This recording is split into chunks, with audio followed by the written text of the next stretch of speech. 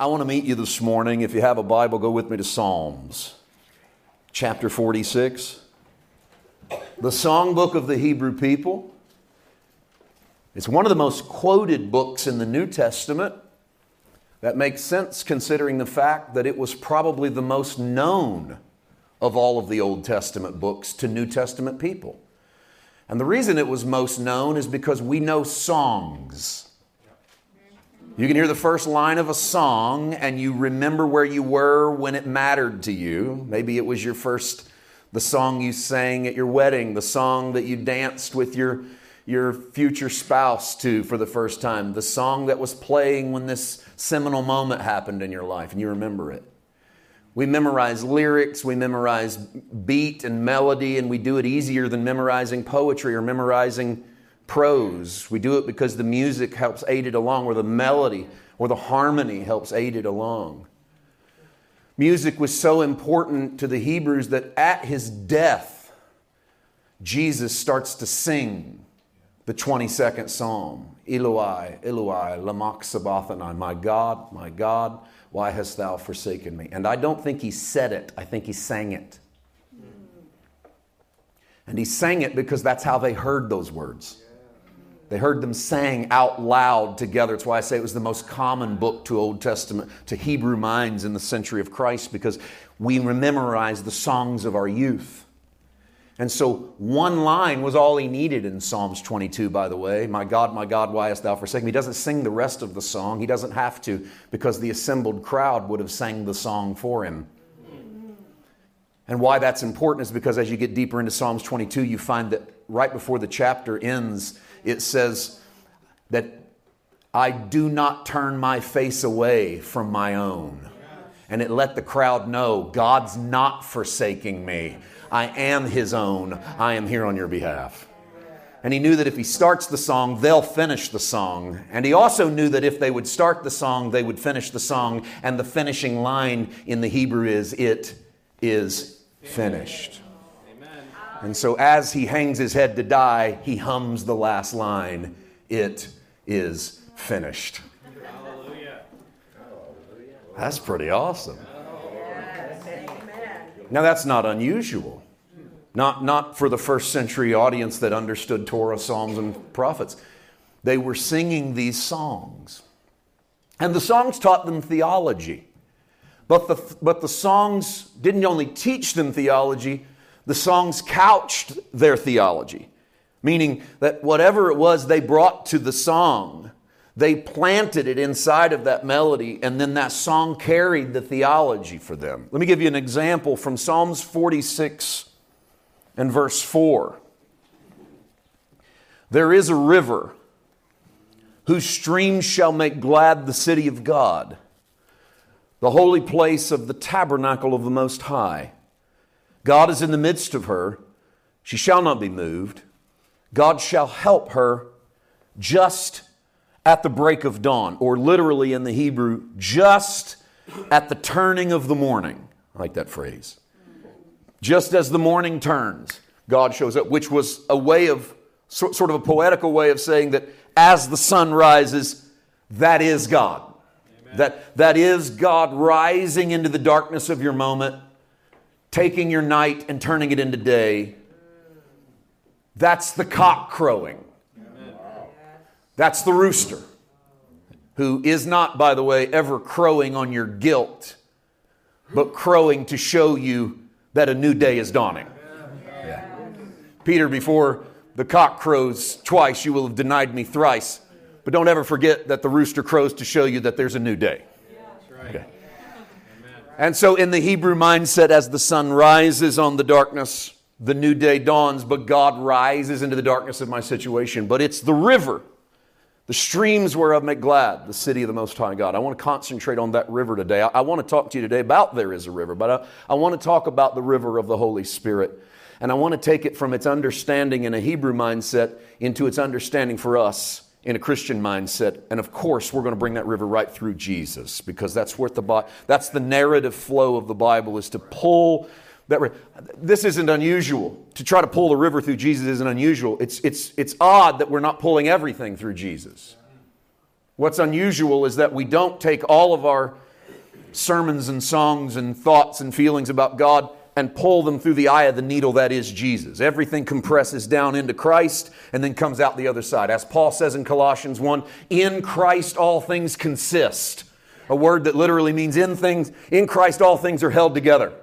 It's as if he took all those various narratives, imagine all the narrative streams like strings, and Jesus grabs all of them and pulls them together into one, and then holds that narrative in his hands. And that's the hand that then gets crucified at Calvary, so that every story gets crucified at Calvary, and what flows out the other side is the redeemed narrative. Hallelujah. So then all of the world finds its nexus in Christ, the climactic event of eternity, and then flows out the resurrection to the other side, so that Jesus becomes the center pole for everything that could ever happen. So every story then has to flow through Jesus. Even our own stories have to flow through Jesus, and that's great news. Because if our stories have to flow through Jesus, Christ crucified and resurrected means at some point my story has to flow through the crucified Christ. That's right. I love that. And I want my story to flow through the crucified Christ now, so I get in on the party. Amen. Right? I want it to flow through Christ now, so I can get in on the joy of that, so that everything can matter. And so that it's not just history. It's not just my past. It's not just my life. It can matter because it's in Christ. And so all of the streams, we use that phrase to talk about different variants, right? We have streams of thought. We have a stream of consciousness. What we mean is not just a singular thought. We have various thoughts. If I have my stream of thought is not my streams of thought, but it's just a narrative. It's not the whole thing I think about all the time, right? It's not, let's say it this way, it's not the full river of my thought. It's just the stream of where I'm going right now. I find this in ministry. Like I can preach anything in this book and enjoy it, but I have streams of thought. I have like little places I can't get out of for a weekend sometimes, or for an hour, or for 10 minutes. My problem is that sometimes I try to squeeze in 5 streams into 1 hour and jump from stream to stream. And that's all of us. That's our life. And so but streams flow with the geography. Amen. If you drop the puddle, the drop of water rather, onto a slope, it will go where it will go with no warning. Juts left and right and right and right, and you can't figure out why did it just make 2 right moves and then a left move. There's no real reason why, other than these microscopic little beads of dirt or whatever that causes it to. And that's an incredible thing. It's aided along by gravity and physics that are way past this pea-sized brain to understand. But I can watch it and see that it happens, and the only way to change it is to obstruct it. To get in its way, and when I get in its way, then it pools up or it goes where it wasn't destined to go. And so I find that I'm best to just let the stream do what it will do, because there is a river, the streams whereof make glad the city of the Most High God. There is a narrative flow that the Bible takes on its inevitable path through Christ and into this room. Hallelujah. Through Christ and into your heart.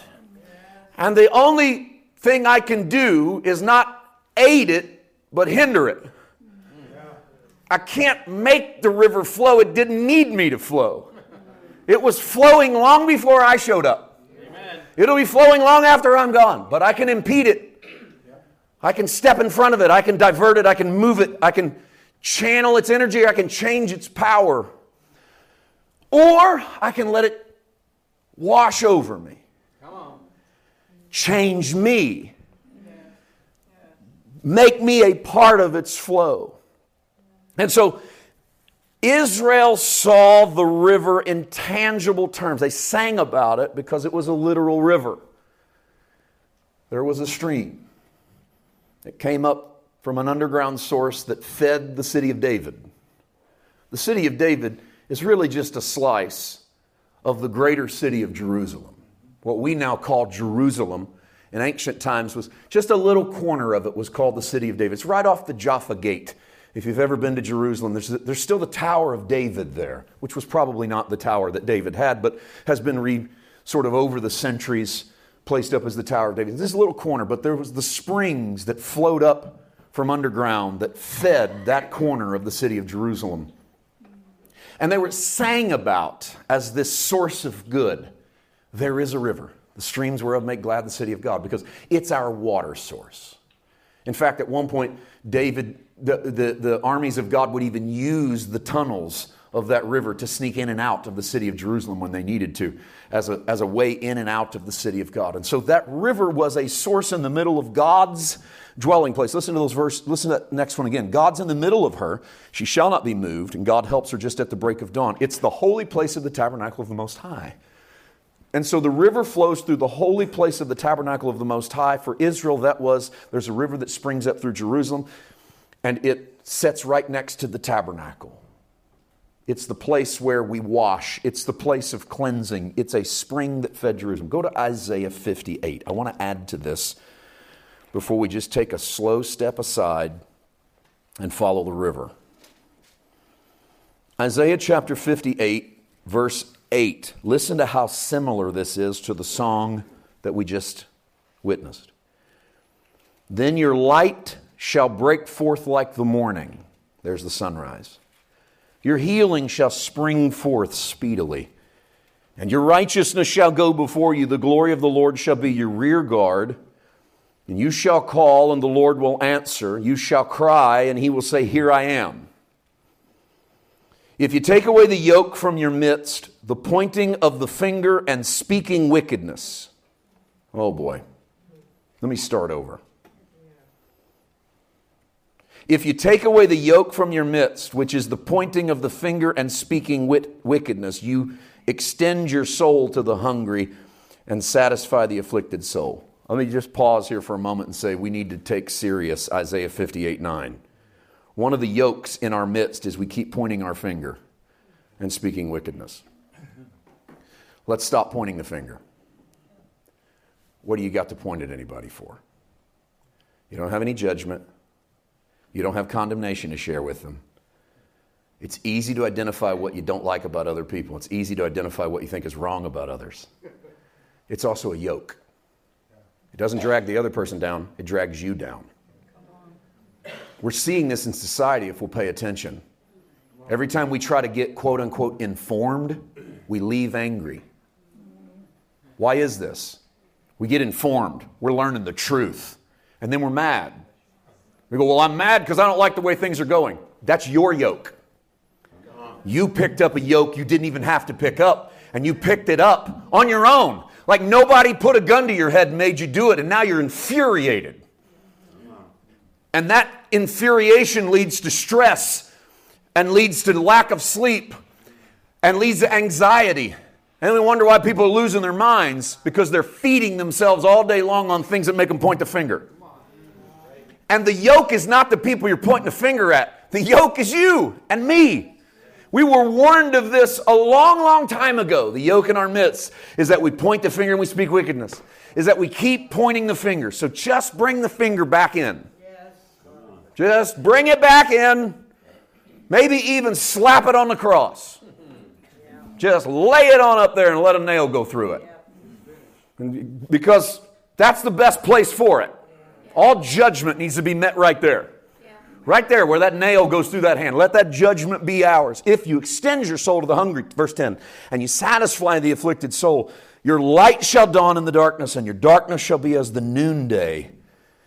The Lord will guide you continuously, satisfy your soul in drought, strengthen your bones. Listen to this. You shall be like a watered garden and like a spring of water whose waters do not fail. Those from among you shall build the old waste places, and you'll rise up the foundations of many generations. And you shall be called the repairer of the breach and the restorer of streets to dwell in. That'd be a good testimony. What's that church all about? They're the restorer of streets you can live in. They're the repairer of the breach. That's a place that fills the gap, that helps to fill those holes in your life. And now that's part of the stream. All right? That is part of the river. Let's take one more step. John chapter 7. As far as I'm concerned, when we come into the house of God and we open the Bible, there is nothing worth talking about that doesn't go through Jesus. I mean, nothing worth preaching about or talking about that doesn't get us to Jesus. The hardest character to find, I'm in the Canadian church today, so all I can speak to is the American church. The hardest character to find in the American church is Jesus. I can walk into the American church and I can find a flag, and I can find someone harping for politics, and I can find songs about my distress, my problem, my need, my praise, my worship, my Holy Ghost. And I can wait 2 hours before I find out about Jesus. And I've done it over and over and over again. Waiting on someone to talk about the only reason I got out of bed to come here. Jesus. I think we need a restoration of Christ in our midst. I'd like to see us infatuated with Jesus. I think if we got infatuated with Jesus, we wouldn't have time to argue about all the theological wranglings and the different streams we got going. We'd be so excited to talk about Jesus and just dwell on Christ and who He is. Let's listen to Jesus for a moment. Just a few verses in John 7. I know I've read more scripture this morning, but I'm setting up. John 7:37, on the last day, the great day of the feast, Jesus stood and cried out, saying, "If anyone thirsts, let him come to me and drink. He who believes in me, as the scripture has said, out of his heart will flow living rivers of living water." But this he spoke concerning the Spirit, whom those believing in him would receive, for the Holy Spirit was not yet given, because Jesus was not yet glorified. Now, an interesting thing happened in the middle of verse 38. He who believes in me, as the scripture has said, out of his heart will flow rivers of living water. However, there's not a single scripture in either the Christian Old Testament or the Jewish Hebrew Bible that says, out of his heart will flow rivers of living water. So are we to assume that Jesus doesn't know his Bible? Like he thought that verse was there, so he said it, and then later his disciples went, "Hey, that's not in the Bible." And he went, shoot. Okay? Maybe that one I can assume by your laughter, you assume that's probably not right. I think you're right. I don't think that's what happened. I don't think Peter elbowed him. I don't think that's in there. And he went, man. I thought that was in there, guys. No. Or do we assume that Jesus is dealing with a text that we don't have? Okay, well, possibly. Maybe it was something that was written down that we don't have that they had that was popular. Or are we to assume, and I think we like to do this as Christians, are we to assume he added because he's the author? We like to say that a lot. He's the author of the book, so if he wants to add a verse, he can add a verse, which would have been a horrible decision in his day. Yeah. Like, can you imagine in a religious environment, he just making up verses and acting like God, thus saith the Lord? That's a tough road to hoe. I mean, you be careful if you're Jesus there. I don't think any of that's it. I think maybe our Syriac translation helps us more, because the Syriac translation of this text pluralizes the word scripture and says, as the scriptures say, out of his heart shall flow rivers of living water. And whenever the authors would use scriptures, plural, what they're saying is the thematic stream of thought, according to Scripture, is that there's a river that comes out of the heart. It's not a single verse that says there's a river coming out of the heart. It's that the whole theme says the river's coming out of the heart. So let's assume maybe that's what Jesus meant. And let me show you that I think it's exactly what Jesus meant, because we've already read for you a couple of places. We read for you what had to be popular to all of them. Psalms chapter 46, there is a river, the streams whereof make glad the city of God. And we've also read for you Isaiah 58, where there will be spring that shoot up into life. Isaiah 35 even says there will be streams in the desert. But that's not just some scriptures here and there that talk about rivers. There's actually a narrative flow. Because all the way back to the Garden of Eden, when God establishes the heavens and the earth, and then he forms man from the dust of the earth, and then he gives man a garden and puts man in the garden. By the way, notice that he creates the man before he creates the garden, because you're more important to God than structures. Like he creates man before he creates the church. He creates man before he creates Eden, because it's not important to God to have a pretty garden. It's important to God to have a man that looks like him. When you get a man that looks like you, then you put something around him. People are more important than structures and ministries. Minister, you are more important than your ministry. God will save you before He'll save your church. He'll save you before He saves your ministry. And He'll let your ministry fall apart before He'll let you fall apart. So when I see ministry killing ministers, I know it wasn't the Holy Spirit that did that, because He will not allow the minister to fall apart so that the ministry can blow up. Because it's not God's will to build gardens with no man. And so He creates man, and then He creates a garden, and He puts man inside the garden. But He can't just have a garden, He has to water it, because gardens will die without water. You can put the best man in a garden, but if he has no water, everything's going to die. You can put the world's greatest gardener inside of a garden. And if he doesn't have a water hose or a stream or irrigation, he's going to go, look, I can only do so much for so long. We're just a few days from all of this falling apart. So in Genesis chapter 2, verse 10, the Bible says, and God put a river that flowed out of Eden and into the garden, and then it split off into 4 river heads, and it covered the earth. That's a typology of the north, the south, the east, the west. If you want to get real gospel-y, it's Matthew, Mark, Luke, and John. Or it's that sort of thing. It's cornerstones on a building. It's a fullness. It's a way of saying God completely took care of the earth out of one riverhead. That's how the Hebrews read their Bible. God put us in a garden. He gave us a river. It flows every which way. But it has one source, and it keeps on flowing. And the narrative flow of that river finally picks up an ark of bulrushes and floats a redeemer downstream named Moses. And the narrative flow of that river doesn't always look like a river, but it always looks like living water. Israel gets out in the wilderness, and they're dying, and they're thirsty. And they say to Moses, did you bring us out here to die? We don't think that's the kind of God we serve, because there's a river that flows in the beginning of our story. Where is that river? And Moses goes, I'll go to God and find out where it is. And God says, go smite the rock, I'll bring the water out of that rock. And he hits the rock, and what happens? There's the same river. Now I know it's not the same river, but it's the same river. Yeah. You understand what I'm saying? As far as their narrative is concerned, everywhere we go, there is a river, the streams whereof make glad the city of God. Wherever His tabernacle is, there'll be a river. Somehow, some way, God will bring a river. Streams in our desert, and here comes water out of the rock. And when you get to Ezekiel, the 47th chapter, he's having visions of God by the river Kabar, high and lifted up, and he sees the heavens open. And in his vision, he sees a temple. And the temple has a stream of water that flows out from under the throne, down the steps of the temple. And he goes out and measures, and the water's to his knees. And he goes out a little deeper into the water, and the water's to his waist. And he goes out a little deeper into the water, and the waters are to his chest. And he goes out a little deeper into the waters, and there's waters to swim in, Ezekiel says. And he said the river flows down the stairs and out into the Dead Sea. And at the Dead Sea, it hits the sea, and everything comes to life. This is not a prophetic vision of a future temple in Jerusalem when God pours living water into the Dead Sea and fish swim.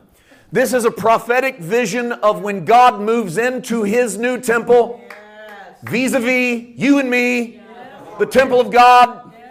And that as you let Him sit on the throne, there will be waters to your knees, and waters to your waist, and waters to your chest, and waters to swim in. You'll never run out of it. It'll always be there, and it'll hit the Dead Sea of your soul and bring it to life. And fish will swim, and life will happen, and reproduction and new generations of believers, streams in the desert, sun coming up in the morning, all those good metaphors crammed into one, and it's you and me. And it's His body. And then when you get to Revelation, last book of the Bible, the river flows. The Bible says there's a city. He says, come up here, I'll show you the bride, the Lamb's bride. And he sees a city coming down from God out of heaven, 1,500 miles long, 1,500 miles wide, 1,500 miles high. The mileage alone ought to show you it's not literal. It's not a literal city. It's an immeasurable, innumerable city full of God's people. Of every race and every tongue and every generation and every country. And the city comes down from God out of heaven and sits on a new earth. And the gates shall never be shut. And he opens them wide and he says, come here and I'll give you a tour. And as he walks in, he sees a river. And the river flows through Main Street in the New Jerusalem. And on both sides are the trees of life. The same tree of life that was in the Garden of Eden has been reproduced innumerably in the new city. And on both sides of the river are trees, the leaves whereof are for the healings of the nations. And God keeps the gates open so that the dogs on the outside can get into the inside and eat the leaves that'll heal their soul for all of eternity. And I'm not talking about a future city on a new restored planet. I'm talking about the church of Jesus Christ that knows there's a river that flows, and the difference that's made on this earth is that our gates are open and anyone that wants in is absolutely allowed in. The river is not off limits. Swimming is allowed. And that river that starts in Genesis 2 runs all the way through the end of Revelation. And it pokes its head up once in a while if you read for it in the Bible. It pokes its head up, but it's always the love of God. It's always the provision of God.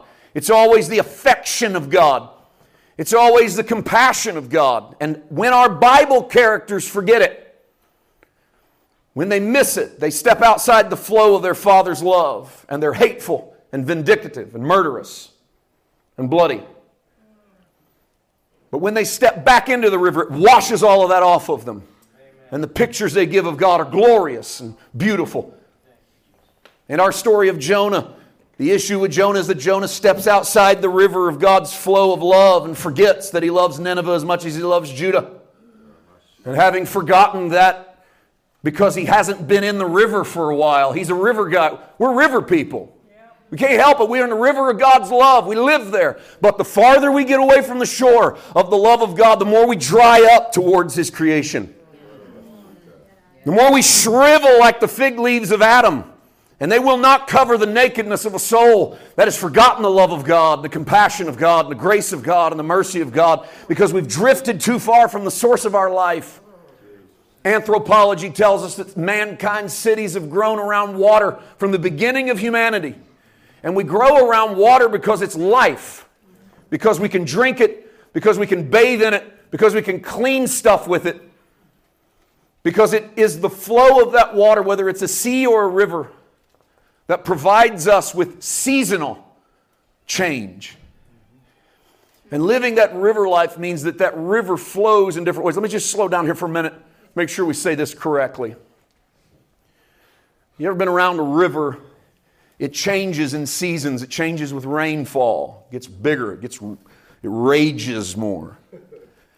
Sometimes in seasons of drought, it goes down a little bit, but the river continues to flow. We're not talking about a natural river when we're talking about the Holy Spirit. We're talking about, of course, a supernatural river, but it maintains some of these characteristics and qualities in that it goes where it wants to. That's the Holy Spirit. Not asking permission, just moving. Just goes, I'm going to go right. I'm going to move over here. Which is why we run opposite the current when we tell God who He can love. We run opposite the current. We tell God what He can do. Because the current goes, I don't care if you like it or not, I'm going to go over here. Now, if you don't like it, you can get out of the river, but here's where we're going to flow for a while. You can walk along the bank if you'd rather. I'll never leave you nor forsake you. You just stay close to me. You can jump back in. But this is what we're going to do. I'd like to live my life in the river, not next to the river. I want to live my life in that flow of the Holy Spirit, even though it is seasonal. I heard the Holy Spirit. I'm really careful about this stuff, okay? I'm really careful about God told me to say. Because I think we've thrown that around so much, it honestly doesn't even mean much anymore. People just say it all the time. And I'm not saying that people don't hear from God, because I truly believe you hear from the Holy Spirit. I just think you ought to be careful with it. Yeah. Like I hear people say stuff all the time. I know it wasn't God, because it don't look like Jesus. And they say, thus saith the Lord, and they'll quote 4 verses and scream, yell, speak in tongues, fall down. I think none of that was God. Right. Wasn't a bit of that God, because none of it looked like Jesus. Yeah. Right. And I don't mean tongues and falling down is a problem. I got no speaking tongues and fall down all you want. Just look like Jesus when you hit the floor. Yeah. Look like Jesus when you get up. Yeah. Man, walk like Jesus, I'm okay. Whatever. Walk like Jesus, we're good. But I really felt the Lord this morning as things were shifting in worship, heading into message. Remind my people that silence is only a problem when you're with people you're not close to. But when you're with people you're intimate with, silence is beautiful. It's the space that you've created for people you love. Okay, now what does that mean? We're really scared of silence. I've noticed it in church. I've noticed it in our prayer life. I've noticed it in our day-to-day life. Like, we have a world where we're used to volume, stuff making noise. So we get a little antsy if the volume goes away, and we need it. I'm terrible at it. Like, I've got to have the fake fan on my app to sleep in a hotel because I don't have my fan. I got my fan at home right next to my head. I go in a hotel, they don't have the fan. So I put a fake fan. I got an app that has a fan. Oh my is right. Yeah. And I crank that baby up. It's this fake fan going nuts in my hotel room so I can sleep. I travel a lot. I'm like, I'm not going to just lay here all night in the silence. I got to have a little something in the background. So, hey, I'm preaching to the choir. I got a problem with silence a lot of times, but it drags over into my prayer life. So I feel like I got to talk all the time. Like I got to chat God up. You know, like I've got to come up with more stuff to pray about. Oh, I just ran out of stuff. What else? And this and this and this. And listen, get it all out there with God. Have a conversation. But what I really feel the Lord will remind us of is that silence is beautiful when it's between people you love. It disturbs us when it's with people we don't know. Let me give you an example from my own travels. When I meet people and you're around them and you've only been around them a minute or two and you've went through all the formalities of how are you, who are you, where you work, who are your kids, who are you related to, you go all around the stuff and then you run out of stuff and you've went like 2 minutes and you've run out of the stuff. And then it gets quiet and you get antsy. Now, it's not a big deal if you can go somewhere else, talk to somebody else, but when you're in a confined space, you feel like, okay, I got to come up with something else. Yeah, you can't just sit here. And that's okay. I'm not condemning that. We're that way because we're not close. Silence is uncomfortable when you're not close. But if it's your spouse and you've spent your lives together, you can be in the same room for hours and not talk. And you don't get to the end of the day and go, what's wrong with them? Why are they ignoring me? And if you do, there's problems in your relationship. Maybe you should have filled the space with some talking, you know? But because you're close to them and you're intimate, silence is beautiful. And I think we need to realize that there is a moment in our life when silence is beautiful. And I don't mean that God stops talking to us. I mean, we stop all of our activity.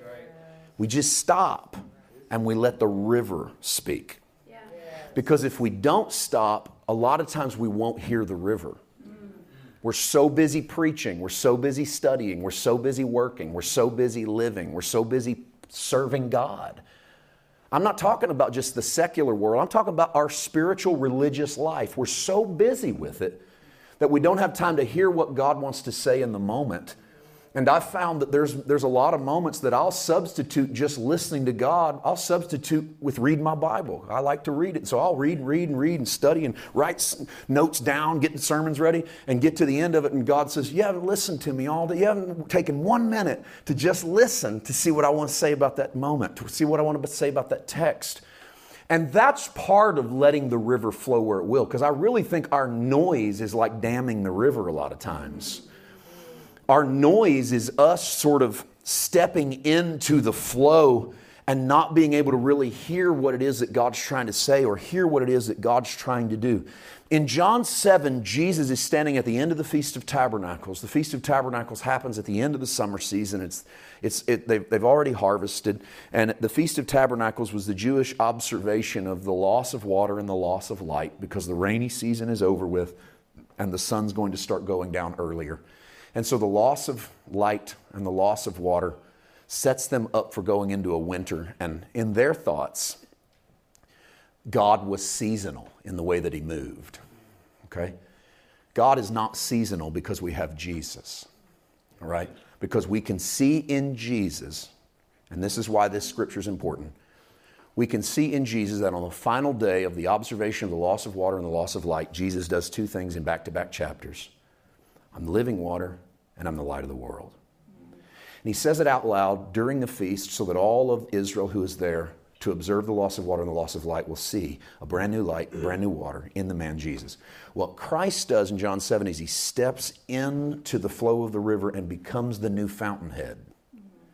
He pulls the narrative strings together of the old river, and he pulls it through him so that whatever springs out of him, the Holy Spirit, springs out only through Christ. So that Christ becomes the fountainhead of a brand new river. So that that river, when it gets to Revelation, is the river of the Holy Spirit that flows out of Jesus. And so Christ becomes the new life. And because we have Christ, he said, out of your heart, our old translations used to say out of your belly shall flow rivers of living water. It's a bad translation because this is the word cardia, which is not heart, or which is not stomach, it's heart. Out of your heart will flow rivers of living water. So it's not something you eat. The river is not something you just consume by study or by discipline or by doing. It's not something you just take in. It's something that comes out of you. We don't go take in the river, we live out the river. Okay, and the reason that's important is because we don't go take in the river, we live out the river, which means the fountainhead is not us and our performance, the fountainhead is Jesus. Amen. And so the fountainhead is not, I had a good week, therefore my life is good. Jesus pulled all the rivers into himself so that no longer would you have to smite the rock to get the water. Okay? You don't even have to speak to the rock to get the water. That's right. The water is Christ. So the river is flowing. It's a fountainhead that flows out of us constantly. Because you have the river of the regenerative power of the Holy Spirit, every single person in this place and every single person that watches or ever listens to this word, please know this, because it's the Holy Spirit, it is entirely unique in every person. It is not the same. And the reason for that is because the river does not crush your personhood. He flows into your personhood and then out through your personhood so that the expressions of the Holy Spirit that come out of you retain your qualities. Because those qualities are beautiful to your Creator.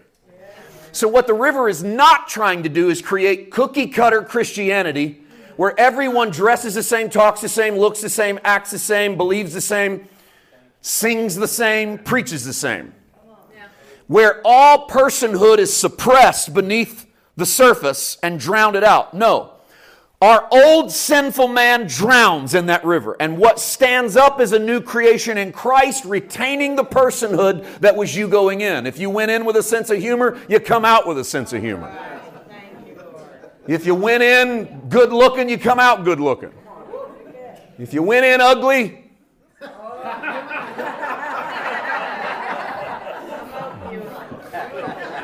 I don't want to disappoint you, but you're going to come out ugly.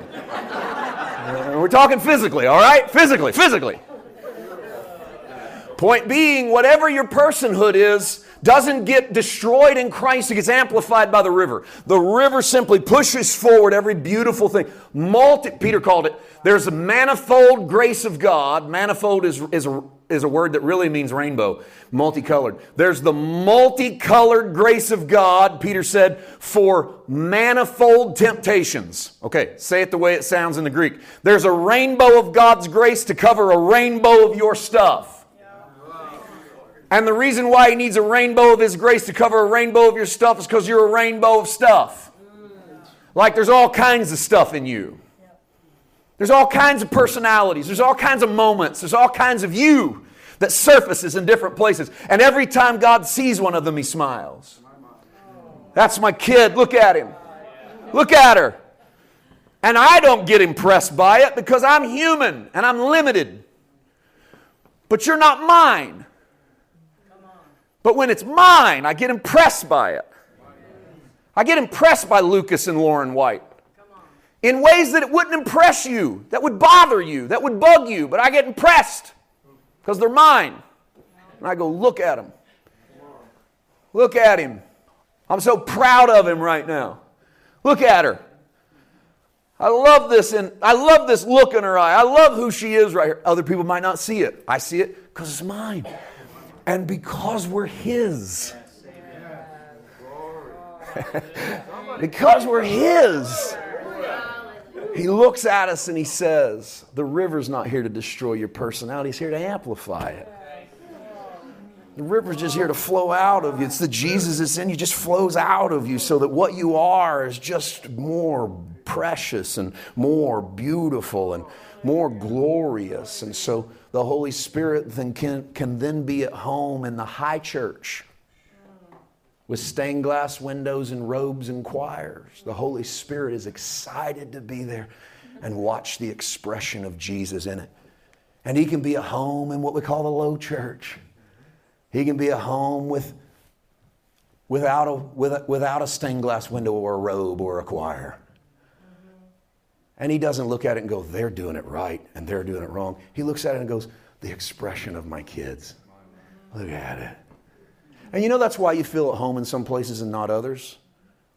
And that's why we got people right now sitting in churches that are in the robes with the choirs and the stained glass windows. And they could not be happier about the Jesus that they've encountered. And that's where they need to be.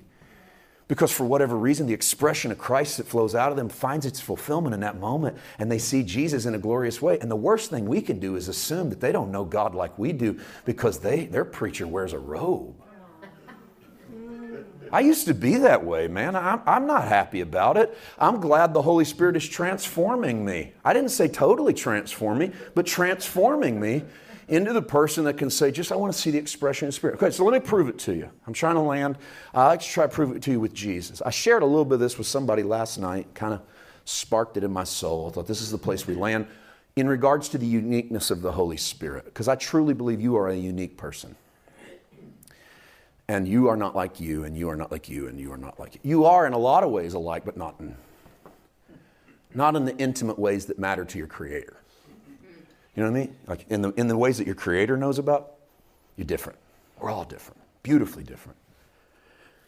And therefore, the movings of the Holy Spirit are unique. So I cannot teach you the voice of God. You cannot be taught. People go, I want to know how to hear the voice of God. What's He sound like? And I say, He sounds like what you need Him to sound like. Yeah. Because sometimes you'll hear Him in a movie. Yeah. Ever happened to you? You're sitting in a dark theater and somebody says something on the screen, you go, oh, you get a little chill runs down the back of your spine. And it's a rated R movie. You go, wait a minute. I didn't think we were supposed to go to those. Okay, it's PG-13.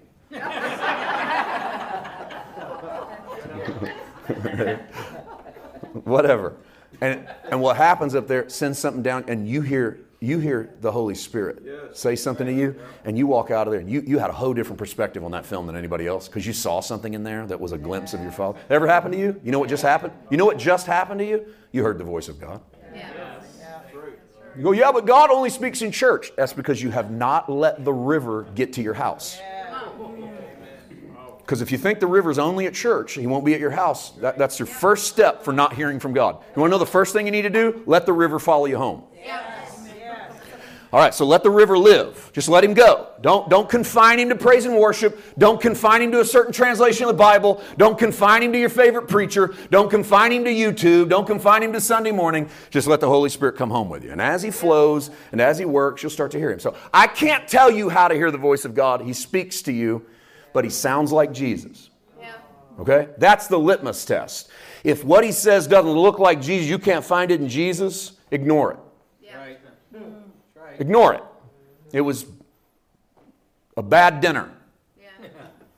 And it's, messed you up. It's the powers of darkness. It's 1,000 things. It's not the Holy Spirit. It's going to look like Jesus. But I do know that hearing the voice of God and flowing in the voice of God is unique to the individual, and there is no book you can write on what it looks like to follow, because some people follow reluctantly, hesitatingly. They follow from 10 steps back. Some people follow holding His hand. Some people follow and feel as if He's dragging. He's not. They just move slow. They roll their feet. There's no real way to say how to do it, and this is exemplified in Jesus. Here's my example. In Luke 4, Jesus goes into the synagogue at Nazareth on a Saturday morning, and the Saturday morning synagogue time was always split between the literate males of the village. And there weren't many of them. The days of Christ, literacy was less than 3%, which means that 3 out of every 100 adults could read. So Jesus had somewhere in his life learned to read and was one of the eligible men to read the scriptures on this particular Saturday. Now, many times they would have a particular reading, but most rabbinical scholars believe that's more of a modern invention for Judaism, to have a reading. This is the reading you have this week. This is the reading you have next week. But we believe that in Christ's day, it was left to the reader. He could choose what he read. And so on this particular Saturday, Jesus requests the scroll of Isaiah. And it's quite possible that they only had 1 or 2 scrolls. They didn't have this. In the years before the printing press, everything was copied by hand and passed around. And sometimes all you had were fragments. But Jesus asked for the scroll of Isaiah and unfurls it to what we would call the 61st chapter and the first verse. They didn't call it the 61st chapter. They didn't have chapters and verses. But it sounded like this. The Spirit of the Lord is upon me, for he hath anointed me to preach the gospel to the poor. You know what I'm saying. You know the scripture. And in that, Jesus talks about healing the brokenhearted, deliverance to people that are bruised, setting at liberty those who are captive. And then he throws this one in, that when you go read Isaiah 61, is not there. Recovering of sight to the blind. When you go read Isaiah 61, there is no recovering of sight to the blind, because in the Hebrew, there is no recovering of sight to the blind. In fact, no blind people were ever healed in the Old Testament. We don't have a single blind healing in the Old Testament scriptures, and we don't have a promise in the anointing passage that we'll have blind people healed. But then there was the Septuagint. Remember we talked about this a few services ago? 70 Jewish elders that sat in a room and translated the Bible from Hebrew to Greek about 125, 150 years before Christ. And Jesus is not reading the Hebrew scriptures. Jesus is reading a Greek translation of the Hebrew scriptures called Septuagint. And in Isaiah 61, for some reason that scholars are baffled about till this day, the Septuagint translators added a line to Isaiah 61. Recovering of sight to the blind. It's not there in the Hebrew. Why did they do it? I think this is fascinating. They added it. And rather than Jesus getting to it in Luke 4 and saying, well, that's not there, he reads it. And I believe the river of the Holy Spirit that is flowing through Jesus remembers that in Isaiah 38, there is a scripture that says, he'll make dumb men speak and blind men see. Right. And Jesus thinks, well, that's good enough for me. Let's leave it in. And in Isaiah 61, he leaves in recovering of sight to the blind. And Jesus walks out of that room and does multiple times what no one in the history of the world had ever seen done. Jesus heals blind people.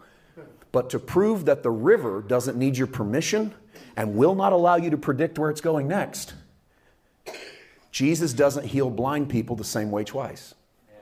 That's right. So he walks up to a blind man and he touches his eyes and he can see. Jesus is accustomed to doing whatever Daddy tells him to do. According to John, whatever I see my Father do, that I do. Whatever I hear my Father say, I say.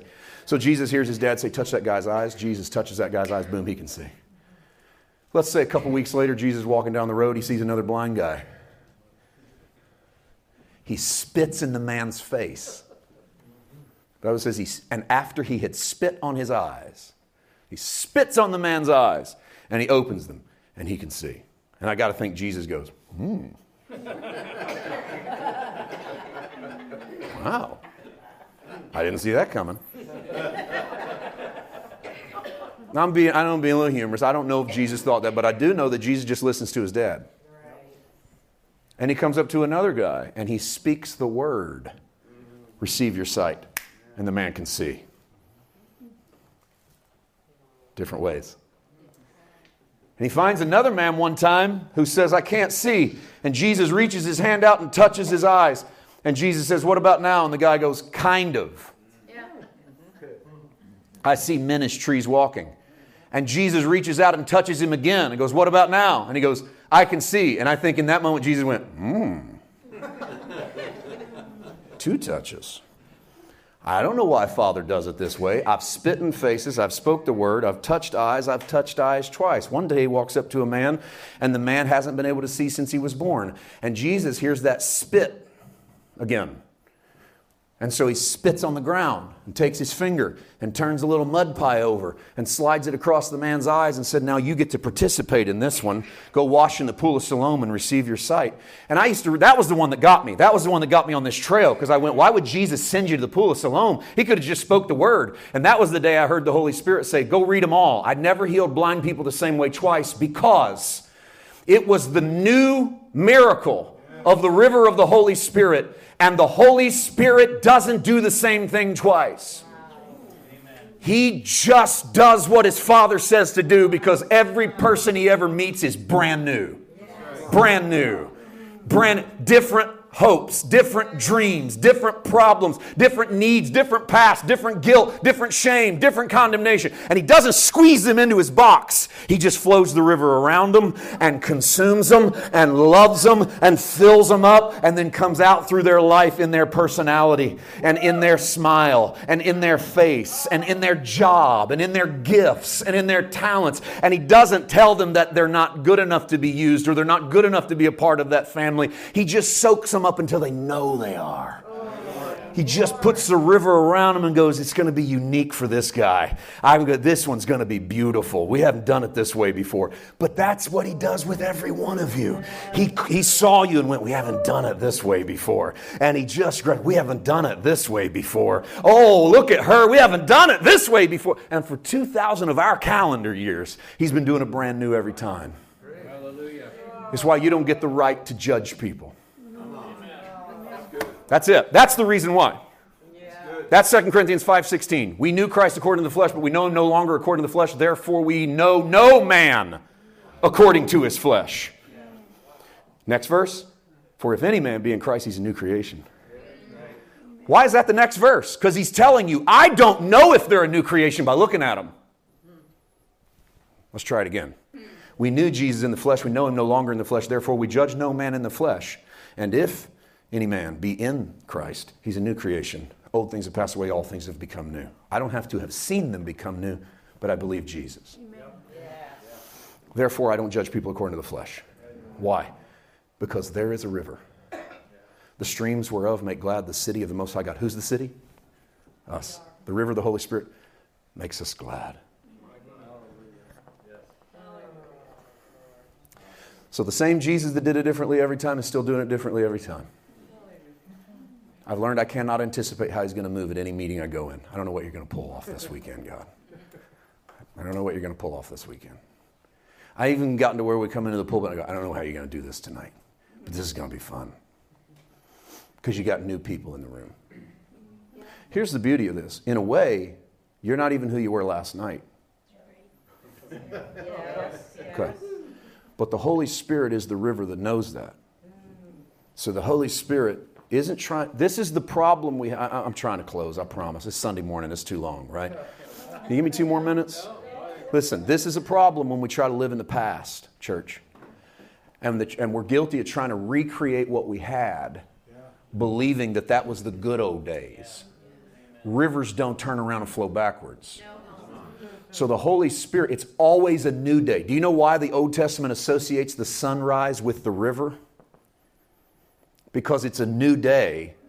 Everywhere the river goes is new terrain. The water that's in that river is new terrain. He ain't going back there again. And so the water in that river is new terrain. So we don't need to recreate the past. The past was what it was. It informs your present. Good ways and bad ways, if you're honest. I know we all want the good old days, but we don't want the bad old days. And there's plenty of them. Right? Oh, there may not be as many of them, but the 1 or 2 you got were bad enough to ruin the good old ones.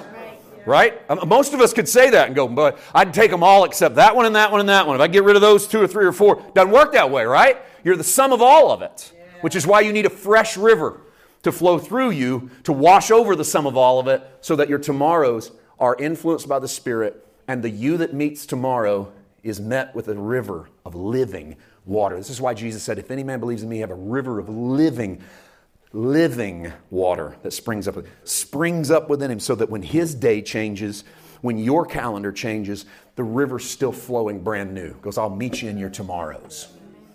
I got something for you tomorrow that's fresh. Let's pray. Father, what a precious weekend. Thank you for this, Father. Thank you that we have experienced in real time the shifting current of your river. I've watched you wash over people, through people, and surround people this weekend. I've even stood up here and watched you swallow some people beneath your waves a couple of times, and then watch their head bob up out the other side with a look on their face like someone who just got to jump into a swimming pool when they were a little kid.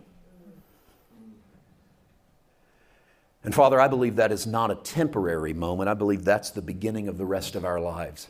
Thank you for meeting us every day when the sun comes up with a brand new direction from the Holy Spirit. Renewing rivers of living water. Thank you for the uniqueness of this audience. That every man and woman bring their unique personality to you, and you do not kill their personality. You simply wash it over with your Holy Spirit. Thank you for their beauty and their humor and their compassion and their kindness. I thank you for our dreams and our hopes and our desires. All of the things that make us what we are, those that are not beneficial to our future, we believe you will drown beneath the waves of your love in your pacing and at your time. And those that have been placed into us by heaven to benefit our family, our friends, and the world around us will be amplified by the waters of the Holy Spirit, because a quality of water is that it amplifies sound. And as you surround us with the Holy Spirit, you amplify the things in our lives that matter. And if there's one person here who for the first time today has encountered the risen Jesus and wants to set their heart to follow him, I invite you to set your heart to follow him now. To accept Christ and become a disciple of Jesus. And how that begins is to believe by faith that he is alive and that he loves you. And to give yourself over to following the voice that will begin, I think even now, by the Holy Spirit in your life. Even if you're a baby Christian, oh yeah, the Holy Spirit knows exactly how to talk to babies. He knows exactly how to talk whatever your education level is in the Spirit. The Holy Spirit knows your tongue. Father, in Jesus' name we believe it. And if you receive that today, say amen.